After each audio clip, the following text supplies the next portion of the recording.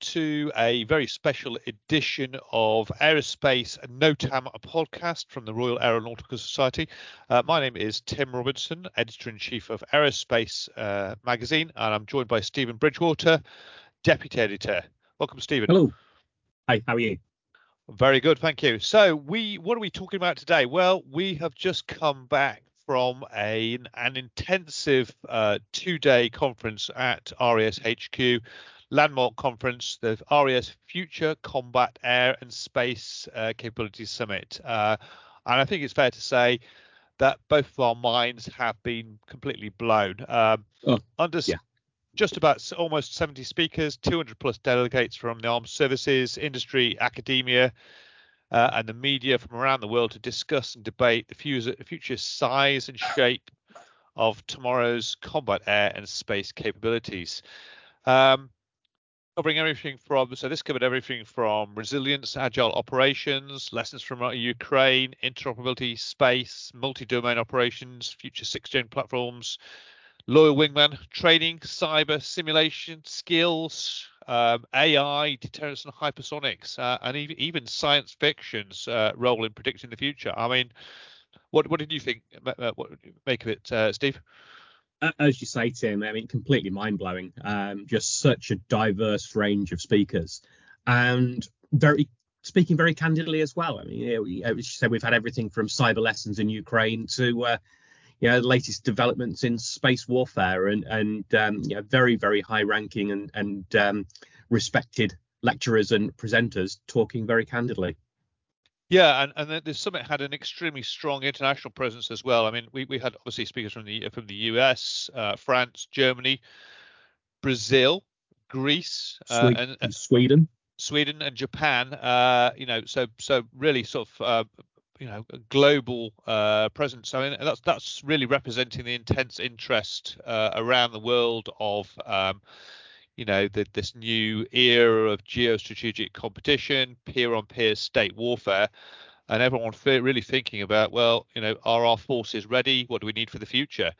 And again, a range of organisations, RAF, NATO, USAF, UK Strategic Command, French Air Force, Greek Army, industry as well, BAE Systems, Lockheed Martin, Skunk Works, Draken Europe, Reaction Engines, think tanks, academia, British Army, Royal Navy, you name it.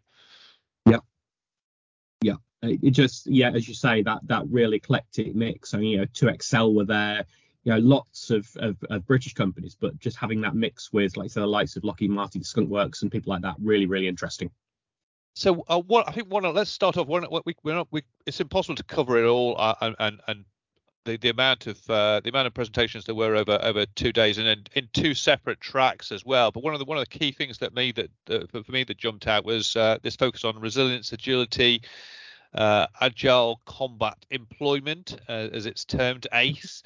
And how important that is. So, people there talking about keeping air forces on the move, hiding, dispersing, hardening, but also defending. So I think there was a really interesting comment there of one size does not fit all. People were looking there and talking about Finland, and what the Finns are doing is really impressive. See a new NATO member. What the Swedes are doing. We had a presentation with the chief of Air Force from the Swedish not the chief of plans from the Swedish Air Force. How they keep on the move. They disperse out some of their forward operating bases. They're only expected to be there for about a couple of hours, and then they move on. And with the grip, and they can rearm and refuel for an air-to-air mission in under 10 minutes. Yeah, incredible, isn't it? So that was interesting, and so a look at that, and that's one of the key lessons that has come out of Ukraine as to why the Ukrainian Air Force has managed to survive. Is they've put this into practice. They've trained for this, and they've kind of gone to ground, and the Russians haven't been able to destroy them. Yeah, and as you say, the conference was so big that a lot of the sessions were split into 2. So I know you covered some of them, and I covered some of the upstairs presentations, Tim, and I was also listening to Lieutenant Colonel Johnny Reisman, who's the Chief Cyber Development Officer for the Swedish Air Force. Ah, And he, again, lessons from Ukraine, he came up with a very poignant comment. He said, if Russia manages to maintain the foothold that it's got in Ukraine at the moment, we won't be looking at an iron curtain. We'll be looking at an iron dome. And, and missile defences right from the Kola Peninsula down to the Black Sea. And he said, the cyber realm is becoming even more important in this. And as he summed it up, we need to exploit this or we'll be exploited ourselves. I think just so many different lessons coming out of Ukraine for on a tactical level, on a cyber level, on a resilience level, and also that sort of joined up thinking as well of people collaborating, not just with other military arms, but also with the civilian sector as well. definitely, yeah. So I mean, this is how it's sort of shaping kind of future, military procurement, future platforms, future fighters, drones, etc. Again, another highlight for me was hearing more progress about GCAP. So this is the Global Combat Air Program now. Last year, you remember from Farnborough last year, we had the announcement of there's going to be a flying demonstrator within the next 5 years. So that's going to be the next 4 years now. And in December, we had the announcement that Japan was joining Italy and the UK, broadening out the kind of partnership, making it fully global. Really exciting stuff, and one of the things that one of the highlights really was we had the head of the UK kind of FCAS there, Richard Burfon, who's Director of Future Combat Air UK MOD. He was there on the same panel with the Major General Jean-Luc Moritz, head of the SCAF. So that's the Franco-German-Spanish future fighter, future systems of systems program, French Air Force. He was on the same panel. I think that's probably the first time they've appeared together. And one of the most significant things there was how much is in common with him. People we like to paint this as well. There's two fighter programs in Europe, and they're at each other's throats, and obviously there's an element of that in the exports. But what Major General Moritz said was, he went further on the collaboration. Said, my dream is tomorrow a Tempest could take control of a NGWS asset. So NGWS is obviously their version of the Tempest. It's the core platform. Or my dream is that NGAD can take control of an FCAS UK, and a Rafale and Tempest could fly together in a joint operation. So real sort of deep interoperability. And I think one of the things there is that one of the things that struck me also is you mentioned the A2AD challenge and the threat there, the pacing challenges, some people sort of call it, to pacing threat of China. It's got mass, it's got the technology, it's got quality and quantity. And I think that there's been a wake-up call. Washington, at least, the US has now realised it cannot do it alone. It cannot go it alone. It needs allies, and it needs allies with slightly different capabilities. So the idea that yes, okay, NGAD, GCAP, SCAF are all three different fighter, combat aircraft platforms. They've got systems of system stuff. They compete in some respects, but in some respects they're actually stronger together. And actually, you need them all because of what the potential peer threats are of tomorrow. So that I think is really came out sort of really, really interesting. We everybody needs everybody else. Yeah. Cyber lessons from Ukraine. Obviously, interoperability, collaboration. I think another thing that jumped out strongly for me as well was looking at the idea of combat clouds, data sharing networks. It's very interesting. One of the speakers made the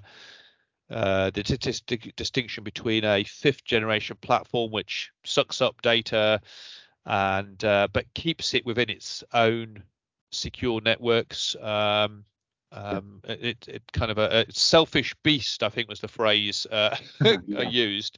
and sixth generation, which would be designed from the outset to share information and share information around the networks, from naturally from the outset. So, Yeah. That's one of the things that has been a challenge in kind of recent years is, you've got these great,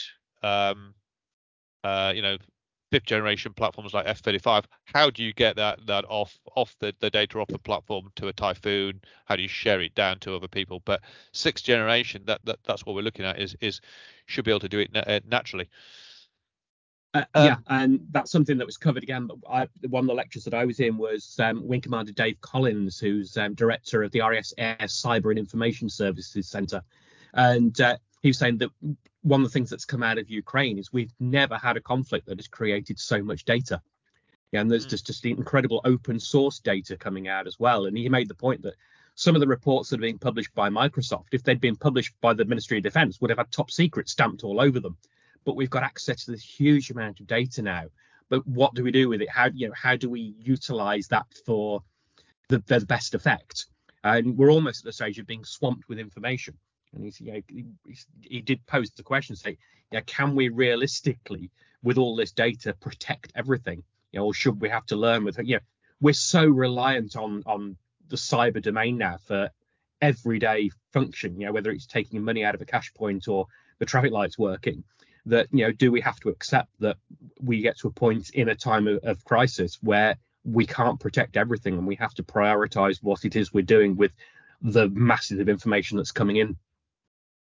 And the role of commercial data, driving, supporting sort of defence operations. I mean, that was something that was raised by Air Vice Marshal Paul Godfrey, head of UK Space Command, wasn't it? I mean, he sort of said how that UK Space Command is leveraging the commercial sector via the Joint Task Force Space Defence Commercial Operations Cell, so that JCO, and that uses commercial sensors, commercial information, commercial sort of tracking data that is unclassified. So he was able to talk at freely at this conference about a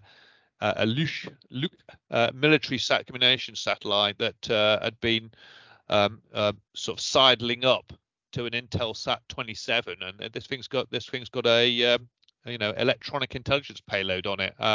Previously you wouldn't be able to talk about that in open open forums like this, but it's now building transparency, awareness, and trust. No, really interesting. And I think also interesting there was a later presentation, again from Space Command, about how the UK is looking at its overseas territory. We've got places like Ascension, we've got places like Falkland Islands. As well, could you put a space space domain awareness sensor on there? Could you utilize utilize that geographic spread we've got, much reduced obviously from the old days, but it's still there, and it still gives the UK a potential unique niche that in filling these gaps up, in looking up there and seeing what's going on. It is. It's interesting you're saying about working in collaboration with industry and this commercially available material. I was listening to Dr. Dan Clark, who's a lecturer at Cranfield Defence and Security, and he has spent time in the civilian sector as well, working on autonomous cars and robotics and things like that. And again, he came out with a really interesting point in saying that a lot of the software stack that was developed back in sort of 2004, 2005 for the grand challenge for autonomous cars is the same software stack that's now being used on autonomous vehicles in the military, so resupply vehicles, things like that. And I know this is a land domain rather than an aviation subject, but these, so there have already been examples where people have hacked autonomous cars. There was a case, it was about 2015, where you could turn off a car, you could even make your own face appear on the sat nav screen. These things aren't invulnerable. So he said, well, we then get to a point where we've seen in Ukraine that the rapid and reliable supply of equipment and food and munitions to the front line is essential. We all remember those big columns of Russian vehicles clogged up in the mud trying to get the supplies in the early days. Well, why do we have to bomb a supply vehicle when we can simply turn it off? Or take that to another level. And Dan said, well, why are we going to shoot down an aircraft when we can just steer the pilot's car into a ditch before he's even reached the airfield? It takes warfare to a whole new level. That the cyber is absolutely incredible, but it also opens up all sorts of vulnerabilities. That there are lots of unknowns, to coin a phrase. Yeah, well, another standout presentation for me was the head of UK head of USAF flight test, chief of AI test and operations USAF. So that was Colonel Tucker Cinco Hamilton, who actually gave a tour de force on AI and particularly, so obviously AI was a major theme of the conference, but he's right at the cutting edge of testing this for kind of military applications. What the USAF is doing now, autonomous F-16s that can dogfight, and putting that to service. But he came up with a absolutely kind of jaw-dropping example where, and it sounds like something out of a science fiction film, really, is that a small drone that they'd been testing in a simulation. I hasten to add. And they'd been training it in a simulation to identify and kill a SAM threat, and the final approval was given by a human operator, and they trained it by giving it points to kill the SAM, reinforcement learning in a way, and he revealed, he said, oh well, we'd tell it not to. It realized that sometimes it didn't get permission not to kill the threat, but it got points by killing the threat, so he decided it would kill the operator. And he said it killed the operator because that person was keeping from accomplishing that objective. So then they decided to try and say, hey, don't kill the operator. That's not the right. You're going to lose points. It then decided to take out the communication tower that connected it with the operator. So I mean that's so he was very, his job is testing, flight testing, and testing this sort of stuff that the US is hoping to introduce. Skyborg is the kind of the operating system that they're going to have in their the kind of loyal wingman or collaborative combat aircraft. But he said, be very careful. AI is easy to trick. It's easy to deceive. And it can create highly unexpected strategies, and it also doubles down on its mistakes. In that you can trick it with different different sort of like visual stuff, and it will say no, I'm 99% that's a tank. Even if it's a school bus. So a really eye-opening stuff from Cinco. And again, on a tech subject, one of the opening sessions on the first day was by Dr. Arif Mustafa, who's the RAeS Chief Digital Information Officer.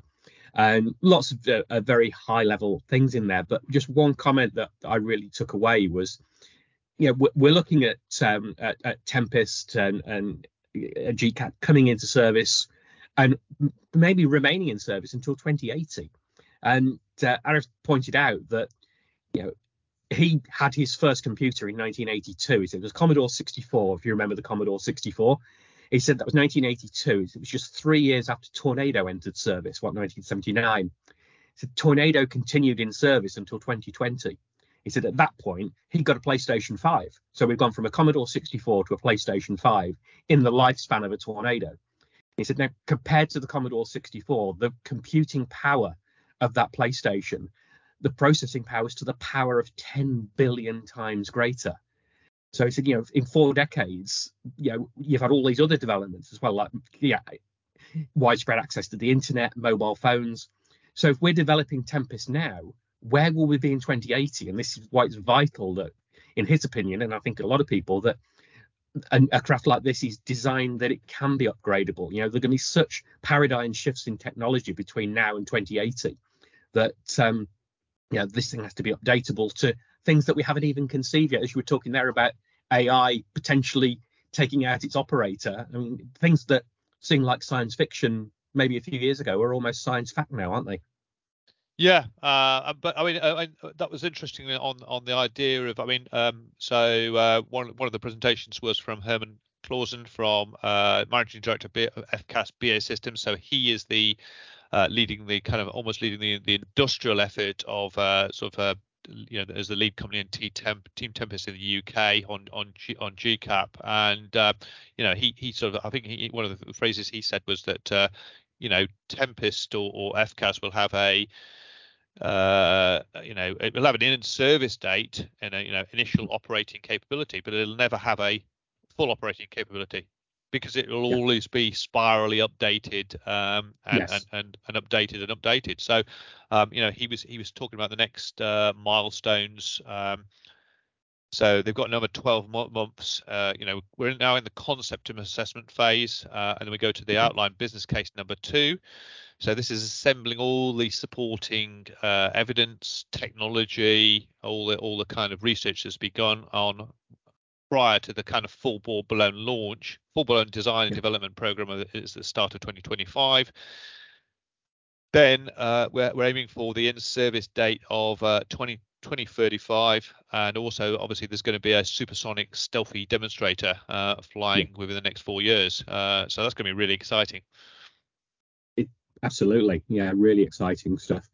And then one thing that struck me over the last couple of days was that extremes in platforms that we've discussed. So everything from Tempest and space warfare. But if you look back at the Ukraine conflict, the amount of small commercial off-the-shelf drones that have been used, and I spoke to a number of people that felt this was a really interesting development and something that we need to again employ, or either employ ourselves or work out how we need to counter this. And I know the latest issue of the magazine, of Aerospace magazine, we've got a feature from Dr. Dave Sloggett on how we counter small UAV type craft, so the commercial off-the-shelf quad drone, if you like.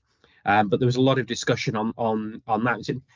And one of our speakers, who was Charlie Lynn, who's the Chief of Staff of the MOD's Joint Counter UAS Office, had some really interesting comments, and pointing out that the speed spectrum that these things are operating in is so vast. So you've got some of the smaller craft that are flying very low, very slow, making them very difficult to target either on radar or even with a visual eye. But then you've got these racing drones now, which have got speeds of up to 250 miles an hour, which are being converted for nefarious use, shall we say, by both sides in Ukraine. And that, of course, gets into a question then. If both sides are operating similar drones, well, how do you know which one's yours? You paint if you're using them on different... Yeah, exactly. Paint roundels on the side. It's not going to work, is it? Well, yeah, exactly.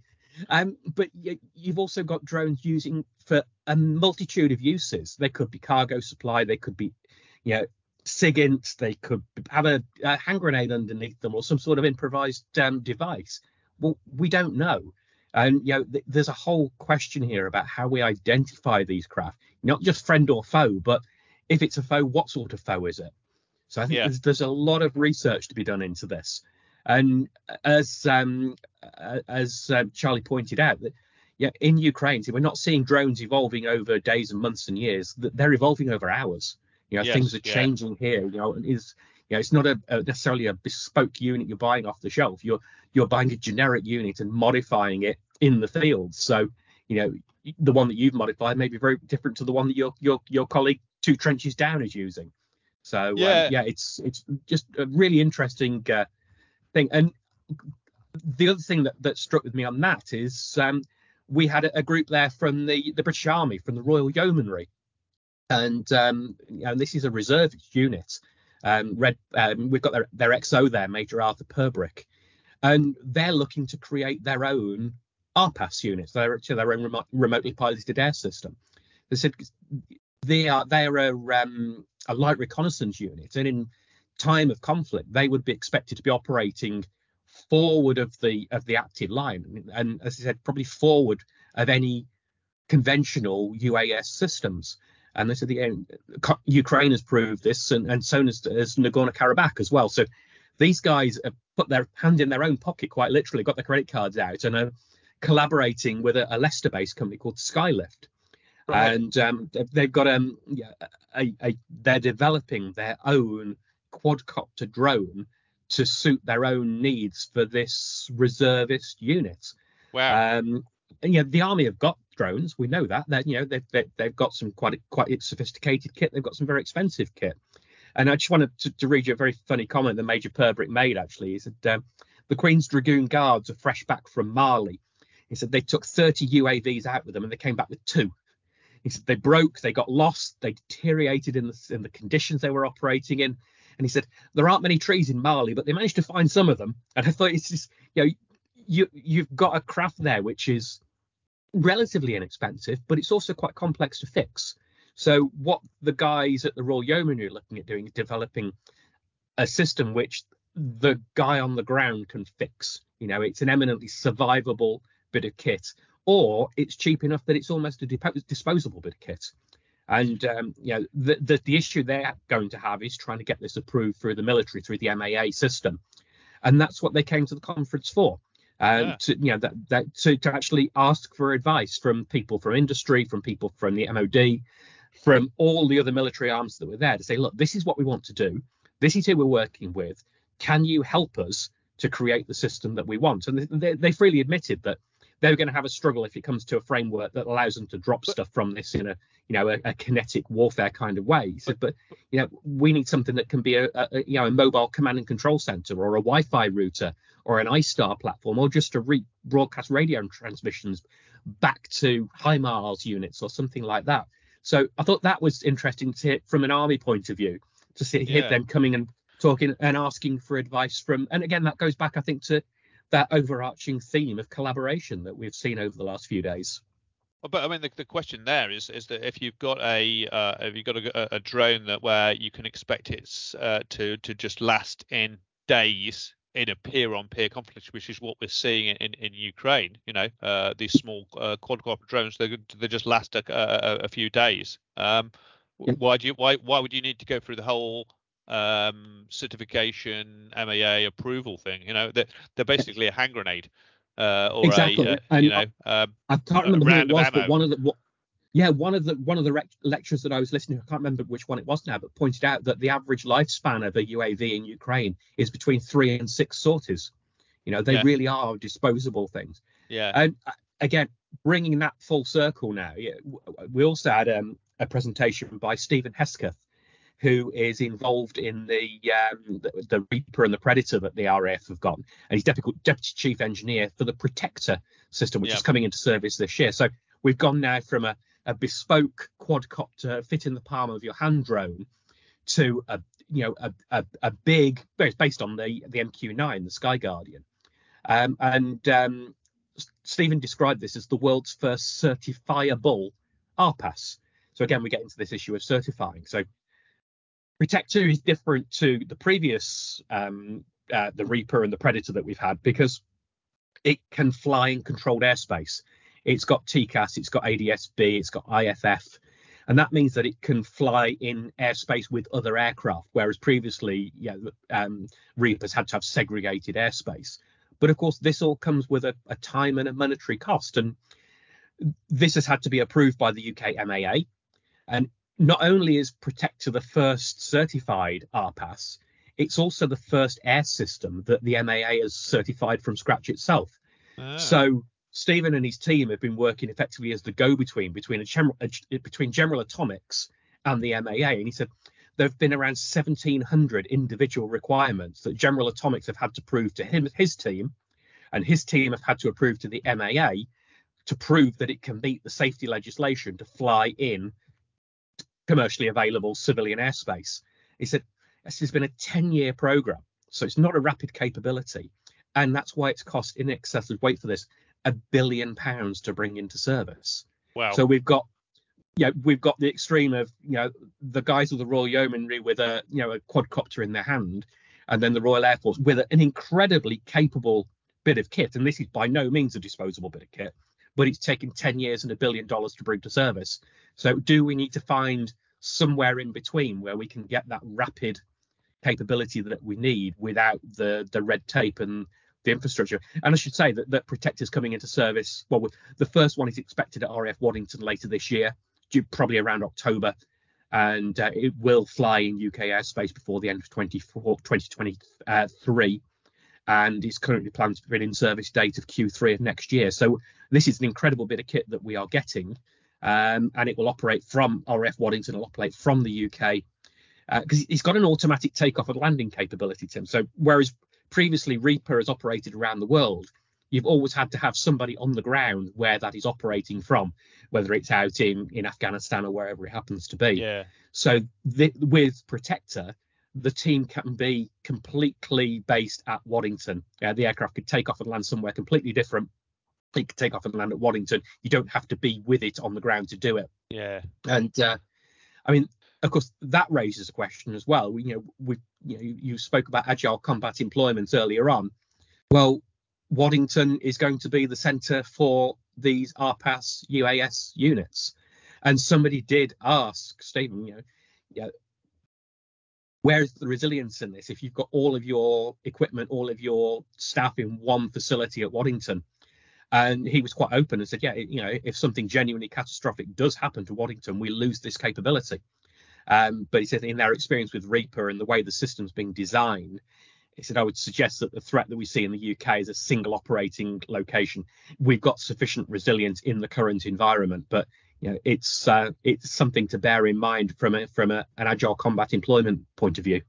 Interesting. Yeah, I mean, I think also having the thing that strikes me from that is having done the legwork and the homework in certifying it, certificating it to fly in controlled airspace. You've done the hard work.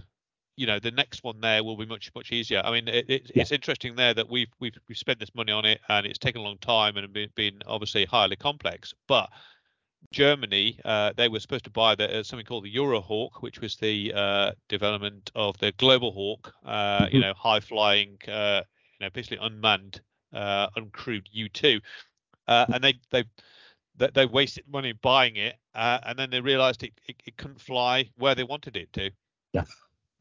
So very interesting. The other thing that another one that a highlight for me was actually the 2XL revealing more details about the technology test bed for FCAS Tempest, which is going to be a converted 757. So they're gonna, so they actually bought two 757s, and they're ripping one. They ripped one to bits, completely disassembled it to turn it into a digital twin. So they've got this airliner, and they've pulled it completely apart to measure the mass, the balance, the structure, etc., because they're going to be putting these antennas, dishes, radar cones, etc., on it to support the Team Tempest effort, and to turn it into this flying airborne laboratory, which will be just absolutely stuffed with next generation radars, sensors, the virtual cockpit. So they wanted to find out if you put if you swap the tiny weather radar in the nose for a fighter size radar, what's that going to do to the COG? Is the nose going to fall off when you land? So they've Chris Norton, their director of 2XL, said in short, we've turned millions of pounds of aircraft into millions of pounds worth of tens of millions of pounds worth of data. Extreme, but it's going to prove our model. And what's interesting there is that 2XL, so they've gone on this journey where they have sort of ended up doing lots of stuff, design in-house, MRO in-house, and so it's that a bit like the Hill helicopters model of we're going to do it in house because we control the risk, we control the schedule, and nothing can we can convert a King Air to a maritime patrol aircraft or maritime surveillance aircraft in 8 months. Wow. We're not Okay. waiting on anybody else. So yeah, that was really interesting stuff, and they are obviously on the lookout for engineers there as to bring Excalibur, and convert this aircraft. Brilliant. Ooh. And there were subject of engineers. There was a number of lectures that I attended, which were talking about the need for more engineers and the need for more apprenticeships, and just a general need for more engineers across engineering, not just the aerospace sector. So it's I think it's projects like Excalibur that have got that cool factor, if you like, that will hopefully inspire those people to join industry. Definitely, yeah, yeah. Um, Yeah. and The one of the other oh, people I want to talk about is that towards the end of day two, I attended a lecture by Blythe Crawford, who's commandant of the Air and Space Warfare Centre, and yeah, he talked about the dangerous decade that we're in at the moment. And he said people have often theorised at what would happen after the 15 to 20 years after the Cold War and the Berlin Wall came down, and we'd lived in relative peace. And he said we are now in that dangerous decade, and again he touched on that cross collaboration between the civilian sector and the military world, and in Ukraine pointed out that well, how do you actually measure a nation's military capability? Because if you look at Ukraine now, he argued that probably 30% of its military capabilities are provided by the civilian sector. So you've got Starlink providing communications, you've got Anonymous conducting offensive cyber operations on their behalf, you're using Twitter for the geolocation of targets, and you're crowdsourcing data through Twitter. So does that class as military? Where does that fall within the military civilian domain? And the point he was trying to make and got to was, he cautioned that we assume that whatever conflict will happen in the future, that organizations like Starlink and Anonymous would take our side. Well, what happens if they don't agree with us? What yeah, happens if we end up in a conflict of choice rather than necessity, and these groups don't take up our moral imperative, or they decide to remain neutral, or worse still, they side with whoever the opposition is.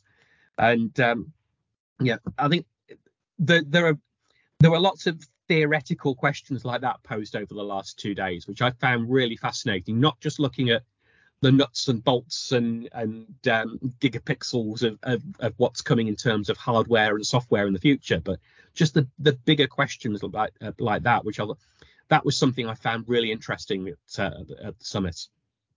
yeah. I mean, there was not on that sort of thing, but there was a kind of a wake up call to me as well. That very sobering presentation from Dr. Wynne Bowen from the co-director of the Freeman Air and Space Institute, who was talking about sort of deterrence, and the fact that nuclear war is back. You may not be interested in nuclear war, but by golly, nuclear war is interested in you. Thanks to Putin's warnings of escalation and red lines and what have you over the past we've seen. He sort of said that it's now an even more complex thing, because you've got a two-peer issue of deterring both China and Russia. So that's Yeah, creating new complexities, challenges. How do you reassure allies? What lessons is China taking from Ukraine, etc., yeah. etc. But I mean, one thing that stood out for me as well was he thought that should Ukraine decide to recapture Crimea, so this is a major strategic naval base for the Russians. Yeah, Ukraine is already attacking into it. They're already attacked the bridge there.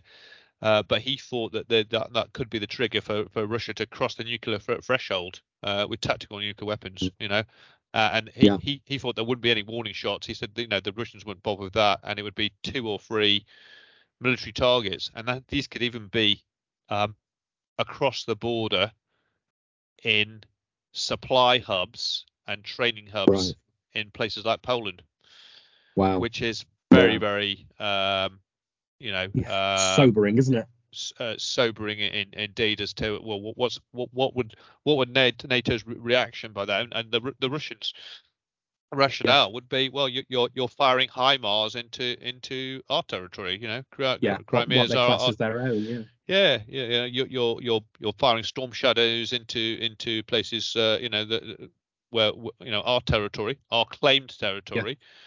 Yeah. We're doing it And back, but they've got no or little kind of distinction between conventional conventional weapons and a low yield tactical nuclear weapon. yeah, there were lots of these sort of alarming warning shots, if you like, of what the future might hold. And one actually came from Mark Thomas from Reaction Engines, who Oh was right, yeah. talking about the development of hypersonics. And he pointed out that there's a lot of focus at the moment on hypersonics. We know Russia's thought to have used hypersonic weapons in Ukraine. They're thought to have been countered by Western supplied counter devices. But he said there needs to be more research in this, and the statistic that I found really alarming. We said we're not just talking about 2 or 3 times more development here. He said, if you look at China, estimates currently range that there's between 50 and 100 times more hypersonic testing being undertaken in China than the US right now. And we're rapidly falling behind in the West. So there's lots of areas that I think, we've talked about cyber, we've talked about RPAS and UAS. There are lots of areas where we need to focus, and it's a case of policy decisions on where, what funding we have available and how we allocate that to hypersonics at one extreme, and the DJI Mavic at the other end, and what we do. So it was interesting and really refreshing to see people from so many different backgrounds at the summit talking very freely on this subject, and hopefully there's some good think tanking going on. Yeah, well, another session that was interesting as well was on training. So we had a whole panel there on training, and particularly interesting was there on the live virtual mix. So obviously people in that have talked about move to synthetic training. There's lots of good reasons for that. Saving costs, security. So don't let the enemy see what you're doing. Saving the environment. I mean, burning less fuel. But there are also drawbacks as well in terms of if your simulators aren't reliable enough, they're in heavy use, and what they're actually teaching. What are you actually teaching? So the RAF's flight training pipeline has obviously been in the news recently. There's been holes there. Seems to be up at the kind of OCU end. But there was a presentation by Group Captain Rob Kane, Commandant No. 6 Flying Training School, who was saying, you've got to consider the training system as a whole, right from 9-year-olds STEM engagement to air cadets to young people, right through to the frontline combat ready pilots. And he also said, well, more thought needs to be, what is the definition what are we asking for? Is a trained fighter pilot ready to join a squadron? Are they just expected to be a wingman, just sort of report, just keep an eye on lead, report, not do anything too stupid? Or do you want them to lead full ship strike packages? Do you want them to be able to plan complex strikes, that sort of thing? So that was quite interesting stuff. And also how the basic fighting fundamentals have remained static for decades. So take off, chocks away, follow to, etc, fluid for, all the sort of stuff that's now changed. Today's fighter pilot, that there's needs to understand, interpret complex information. So a basic fighter fundamental now might be interpreting the SAR radar display in an F-35, because the simulation of that and the real thing are not the same. And there was an F-35 pilot there who said, well, if you put somebody there, and first time you put them in the F-35 and they see the real thing, they're like, what the heck's going on here? it needs and that the F-35 is probably one of the top aircraft in sensor fusion and presenting that to pilot, but it still needs training there to interpret what you're seeing. Yeah. So yeah. Yeah. The other thing, oh, on the training point of view, we had Aerolis there as well. yes, Mark yeah. Green from Aerolis, so I think you know Tim. And yeah, looking at that future training system coming through with that modular concept that the Aerolis aircraft is. So, he said I'm almost being flippant. He said, but it's not beyond the realms of fantasy to think that we can land an aircraft in one configuration, the crew can go off to debrief and have lunch, and come back out and the aircraft's been reconfigured with maybe a bigger engine in the pod underneath, or so that's something again I think to look at from a procurement point of view moving forwards. Obviously the resources are limited in terms of replenishing fleets of high value assets like aircraft. So maybe something like the modular concept of Aerolis is the way forwards. Oh, so somebody coming back from training and like, what have you done with the aircraft? Why are the wings straight now? Yeah, that's right. Exactly. Yeah. Yeah. Yeah, I meant to do that. I did mean to do that, honestly. Yeah. I mean, I think we're coming to the end of this now. But my final one of my final sort of highlights really was a lot of this is trying to imagine the future, and there's ways you can do it. Speculative fiction was one way. There was kind of people writing about probably trying to imagine the future of testing. One way that was highlighted on the second day was using a consumer PC war game, basically from a small tiny video company in Epsom, that is now being used by the US military, industry, government, to basically war game future scenarios. Now this isn't really new, but what's interesting is, one, this is a tiny UK company that's got it's a consumer war game that's got a military version, and if you pair it with AI, all of a sudden you get this ability to explore these future scenarios on steroids.